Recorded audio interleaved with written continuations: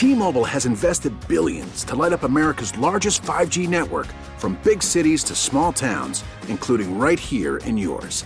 And great coverage is just the beginning. Right now, families and small businesses can save up to 20% versus AT&T and Verizon when they switch. Visit your local T-Mobile store today.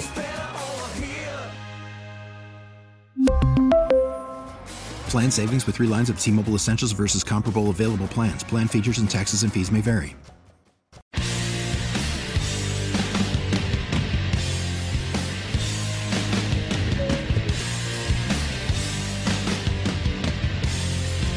Welcome back in on Inside the Clubhouse here on 670 The Score. And Bruce, some fun times at Sox Fest. Interesting stuff coming out. Tim Anderson this week, leading up to it, actually saying, if Manny Machado wants my position, it's not going to be easy to move me off of it. Yeah. Tim Anderson feeling proud about the way he's learned to play a very good shortstop. He didn't use him by name.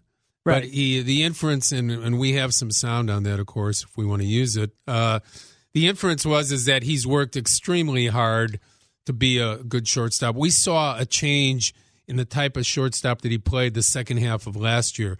If people were paying attention, they saw a guy that was much better at going to the hole to throw people out, that didn't have to use his extreme athleticism on every play to make the routine play. The routine play had been difficult for Anderson. Balls hit directly at him, flat-footed, not knowing how to get that crow step to throw the ball to first. He's improved dramatically. So you expect him to defend the work he's done and the pride that he has in feeling that he is a career shortstop player.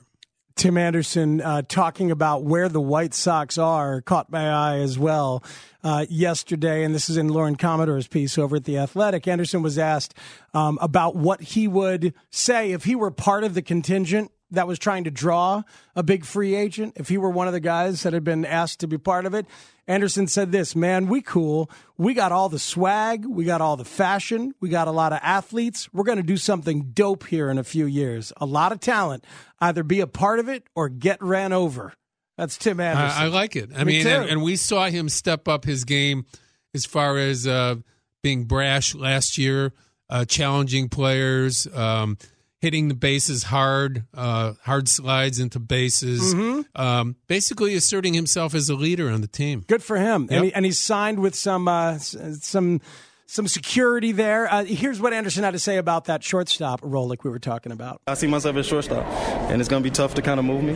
I put in a lot of work to, get to where I'm at today, and, I've just been continuous working. And, it's not going to be easy to move me. That's the thing. Whether they miss out on Machado or not, this should be a very fun year in the rebuild. Right. It's damaged because of Kopech's injury. That sucks because you were looking forward to having the full year of him. But it could time out okay that Kopech can reemerge as they've gone through this year, and you're not necessarily wasting bullets in that particular arm for this year of probable non-contention by the time he comes back. And you can make an argument that even if they sign Machado, the team's much better with him at third base, where he's a Gold Glover, compared to just average at shortstop. Mm-hmm. He only has average range at shortstop. Anderson, because of his athleticism, is going to outrange him there. Will he be a better shortstop than Machado? Yeah. I'm not sure about that. I can just tell you that with Machado at third, anchoring that and allowing Anderson to continue on, it wouldn't be the worst thing in the world to have him at shortstop still. A texter says, here's my reply to Tim Anderson. LOL. Settle down, Junior.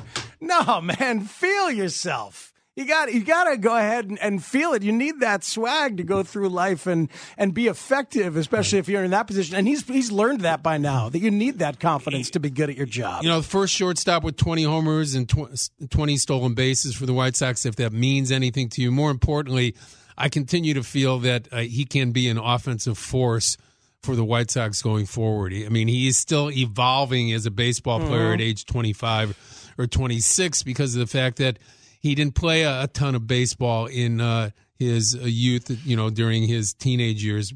That said, he's a pretty dedicated guy. He's been stayed in Chicago all year long, making his home here. dedicated 5 or 6 days a week to hitting the cages at guaranteed rate, working with people there. So this is a guy that wants to be a star player, that wants to be a Chicago White Sox leader. We're hoping to talk to Lucas Giolito in a couple minutes here on 670 The Score. In the meantime, I mentioned this GM earlier, Bruce. Andrew Friedman and the creativity he shows with the Dodgers. Now that they've signed A.J. Pollock, you can look at it and say, all right, they didn't get a lot better because they got rid of Matt Kemp and Yasiel Puig. But they didn't get worse either, in my opinion. They got A.J. Pollock, and this kid, the prospect Alex Verdugo, now has a clear path for some playing time here in the major leagues. And more importantly, they do what he seems to do every year for a very profitable team. They stay malleable financially, flexible. They stay well under the tax. And, you know, they're out on Harper. They were out on Giancarlo Stanton. They were out on Zach Greinke. They're not looking to tie up $25 to $35 million on one guy. And I appreciate the creativity with which he does that job. I remember thinking, what is the guy from Tampa going to do with unlimited money? Right. We're seeing some interesting examples with the Reds deal, getting rid of the Puig money and the Kemp money, acquiring the Homer Bailey money. They gained about $7 or $8 million in luxury tax room with that deal, and now they've signed A.J. Pollock, and that's for $12 million against the cap. So they remain very flexible. I'm impressed with what he does. Well, not only that, but they have a great scouting system. They have an outstanding development system where they're bringing up Rookie of the Year candidates almost on a yearly basis right now. You're right, they're loaded. So you get Seager back after missing most of last year at shortstop. You have Turner firmly entrenched, and the addition of Pollock, if he can stay healthy, and that's a big if, will give them some more right-handed pop in a very left-handed lineup. And that is essentially what Friedman's all about. So even though he left the small market of Tampa, the mentality of what got them to be good in Tampa hasn't left Friedman and his thought process. That's well said. There was a forced flexibility in Tampa that ended up working to their advantage, and he's trying to keep that. Remember when they signed Hector Oliveira for $62 million, including a $28 million bonus, and they got their guy, $28 million bonus, and then they traded him to the Braves like 3 months later. He never played for the Dodgers. They got Alex Wood in that deal, who was a very, very helpful guy. So they throw him $28 million, and then get rid of Oliveira, who ends up out of baseball. Now Alex Wood was good for them and is a part of this deal to give them the flexibility. You can be creative and do interesting things with your money, aside from just throwing it all at one big free agent. Also was the innovator right away of being able to use this 10-day DL to his advantage as far as using it kind of like rather than for injury, more flexibility to move pitchers up and back, giving them 10-day breaks. So much so that Major League Baseball is now considering going back to 15 days for the DL and 15 days for options because they feel that the 10-day DL has been manipulated not for injury but for roster flexibility instead. A few more minutes on Inside the Clubhouse with me, Matt Spiegel, and him, Bruce Levine. We'll hopefully talk to Lucas Giolito, and if not, we'll talk to you at 312-644-6767. That's the phone number. We'll take a break. A lot of things can happen, Sox Fest. You know, you're with your guys for the first time in 3 months. You got a nice hotel, lots of fans, couple of cold beverages. You're saying 10 a.m. is kind of an early wake-up call? I'm saying I don't think he had anything to do other than the show until about noon. Understood. It's 670 The Score. We'll be right back.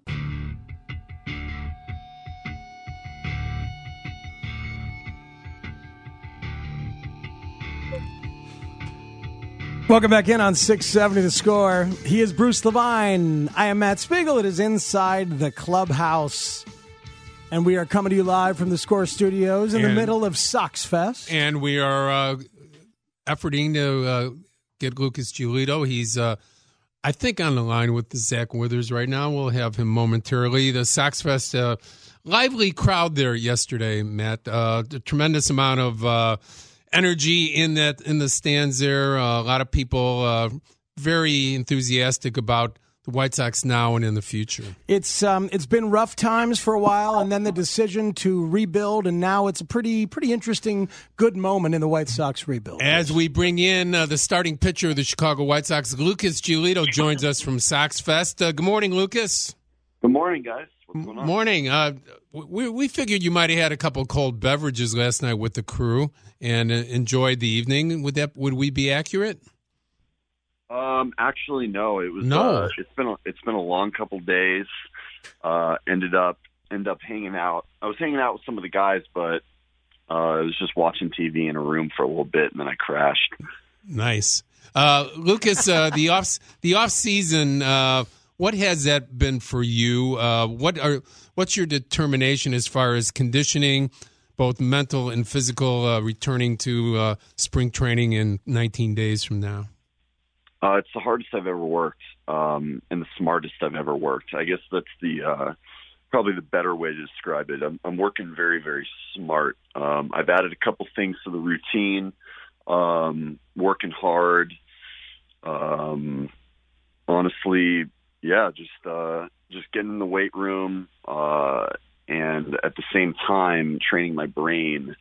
After the fact, that's a huge thing. Something that I'm really taking more important this year. How do you do that? And does that come with a mental edge coach supplied by the team, or somebody that you seek in the off season yourself? Yeah, it's one thing I'm doing. I'm always looking for different things I can do to help out my brain. This off season, I've gone to neurofeedback a little bit. So I've been doing some neurofeedback sessions. It's been very, very useful, very helpful. I think it's going to be something that will help me mentally kind of just stay focused and stay locked in throughout the course of an entire season. It's interesting. Always looking to improve, and there's a lot available to you these days, right, Lucas? Yeah, there's all sorts of different things you can do. I think honestly, it depends on the guy. Some guys they don't need anything. They don't need to worry about psychology. They don't need to worry about using any sort of tool to help the brain. Other guys, they might be thinkers. They might think more. They might, have different things that go through their mind when it comes to their career. So honestly, there's so many things you can take advantage of. There's different tools, different resources. So for me, I'm trying to kind of take that next step and take advantage of what's available. And Lucas, I know that some of the numbers were not what you wanted. With I think they had the most earned runs, most walks in the league, but 32 starts. What was the value, you think, in being able to be healthy, to put up 173 innings, to answer the call all year long and make 32 starts? What do you think you got out of that process? I got a full year of experience. The experience of taking the ball every fifth day in the major leagues, playing against the best talent in the world, and being able to go through an entire season and experience the trials and tribulations. Obviously, I did not have a good year. It's very apparent, but I was able to get that experience, and now I have a lot of success, but also a lot of failure to learn from, and I can learn great things from both of those. There were periods where you pitched very, very well, though. It's not like that was that kind of start every time. So can you build on those portions of the year where things were going well? Absolutely. I felt like I hit certain grooves, but it's like I would hit a good groove. I'd have some good starts, some good quality starts, and then that blow up start would come back. First inning, second inning, out of the game, giving up 5-6 runs, kind of just letting the game get away. And now, just doing the opposite of what my job description is. I'm not keeping my team in the game. I'm out of the game early. It's just something that's unacceptable. Shouldn't be happening. So it was obviously extremely frustrating in the moment when that was happening, but now I can look back on it, realize that there was a pattern. There's certain things happening in those games that I was allowing to happen, and now I can now I can look back on it, reflect, and learn from it. So those kinds of things don't happen again. White Sox starter Lucas Giolito, our guest on Inside the Clubhouse, live from Sox Fest, where Lucas is at right now. Lucas, the conversation around free agency, Manny Machado's attachment to the White Sox, your perception as you're sitting at home in California, also some of the conversation you had with some of your teammates over the last couple of days. How do you perceive it? How do you internalize it? For me, as starting pitcher, I think it would be amazing to have him on the team. Absolutely, be able to be on the mound, look back there, and see Manny Machado playing third base, playing defense behind me, have a bat like that in the lineup. I think it would be great. I'm not the GM. I'm not Rick. I don't know the inner workings. I know there's a lot of stuff on Twitter, but you never know what's true and what's a rumor. For me, I think it would be, a great addition. That type of talent doesn't come around that often. But, all we can do is focus on what's going on right now, and that's the team that's together right here at Sox Fest. And hopefully come spring, he's on the team. But, kind of out of my power. In these situations, sometimes it's a credibility issue for a city, a franchise, a team like yours, as far as throwing down the gauntlet and saying, hey, we're here, we have the talent, now we need to have serious free agents and serious players in the game wanting to come here. Do you see that happening? We saw it happen with the Chicago Cubs and eventually them signing John Lester to a deal to kind of solidify that, hey, we're here, we're going to pay the money, we're going to get the best players to go along with our young players now. Do you see that evolving for the White Sox at this point? Well, all I know is that with the talent that we have on the team currently and the talent that's still kind of looming in the minor leagues, I think that we've got pretty much just as much. Sorry, it's okay. We've got pretty much just as much talent as any team in the major leagues. It's just a matter of that talent coming together, developing, and being able to put up the actual numbers. I kind of talk about myself in that sense, where I know I'm extremely talented. I know I have the stuff to be a very, very good pitcher in this league, but I haven't shown it yet, and now it's time to show it. So I think that if the talent we have now can show the talent on a consistent basis, then we're going to start winning a lot of games. And obviously you add in a really elite type free agent, that makes it even better. But I don't think that we can sit and worry and think that it's a game breaking decision. What have you learned about your stuff, your particular arsenal? Where I remember early on, Lucas, there was a point, I think you were hitting 100 on the gun, but you've settled in about 93, 94. Is that fair to say? Yeah. And there's a sinker, there's a change, there's a slider, there's a curve. You got a lot of stuff. So is it about sequence and location and confusing guys more than perhaps the overpowering that it was at the beginning of your career? Yeah, I'd say that my career's been interesting. You kind of hit it spot on. It used to be a lot about stuff.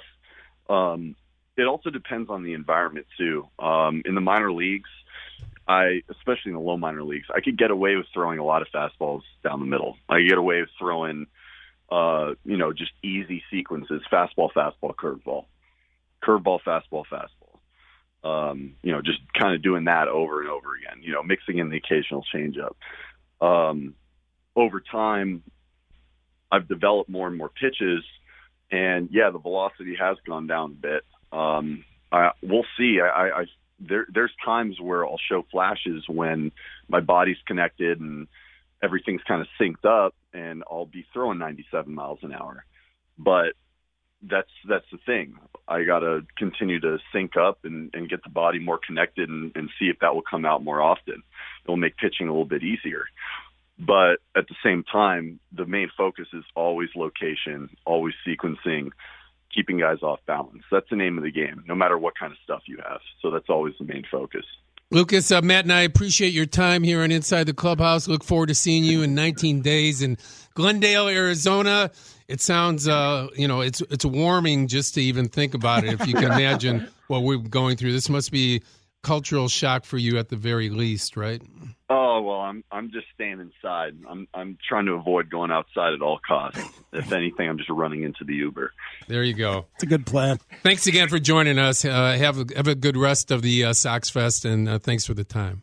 Absolutely. Thank you, guys. All right. Thanks, Lucas. Giolito, the White Sox, talking about, interestingly enough, saying, I know I'm an outstanding pitcher. I know I'm going to be that, but I haven't proved it. Mm-hmm. It's really interesting to me, and I appreciate his openness to talk about the stuff and how he's had to evolve as a pitcher. But imagine still every once in a while hitting 97 and thinking you can just be that dominant guy to sit back and do that. But the truth is you have to think about sequencing and stuff, and it's got to be artful no matter what. Next week, 3 full hours of baseball talk from 9 until noon. We are going to take a break away now as we are going to join Illinois basketball. Matt, people can contact me or look for me on Twitter at MLB Bruce Levine, on our website writing White Sox and Cubs 670thescore.com. This hour is brought to you by Menards. Save big money at Menards. Thank you to Zach Withers for the good hustle and the good work on the other side. Thank you to Lucas Giolito, our guest. Thank you to you, callers and texters to the show. And as Bruce said, well, next week we got 3 hours. So look for the Cubs to add more pitching. Are the White Sox going to be in on Jack Peterson? All things to look forward to this week as the baseball scene moves towards spring training. Yeah, the stove actually warmed up a little bit for the Cubs. They added a few relievers, so Bruce thinks there'll be some more, and we'll see if there's any movement on the big guys by next week. Have a great day, everybody. Illinois basketball is next on 670 The Score.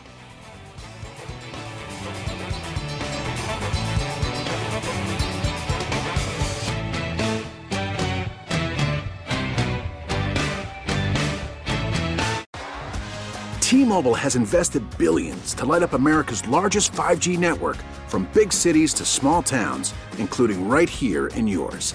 And great coverage is just the beginning. Right now, families and small businesses can save up to 20% versus AT&T and Verizon when they switch. Visit your local T-Mobile store today.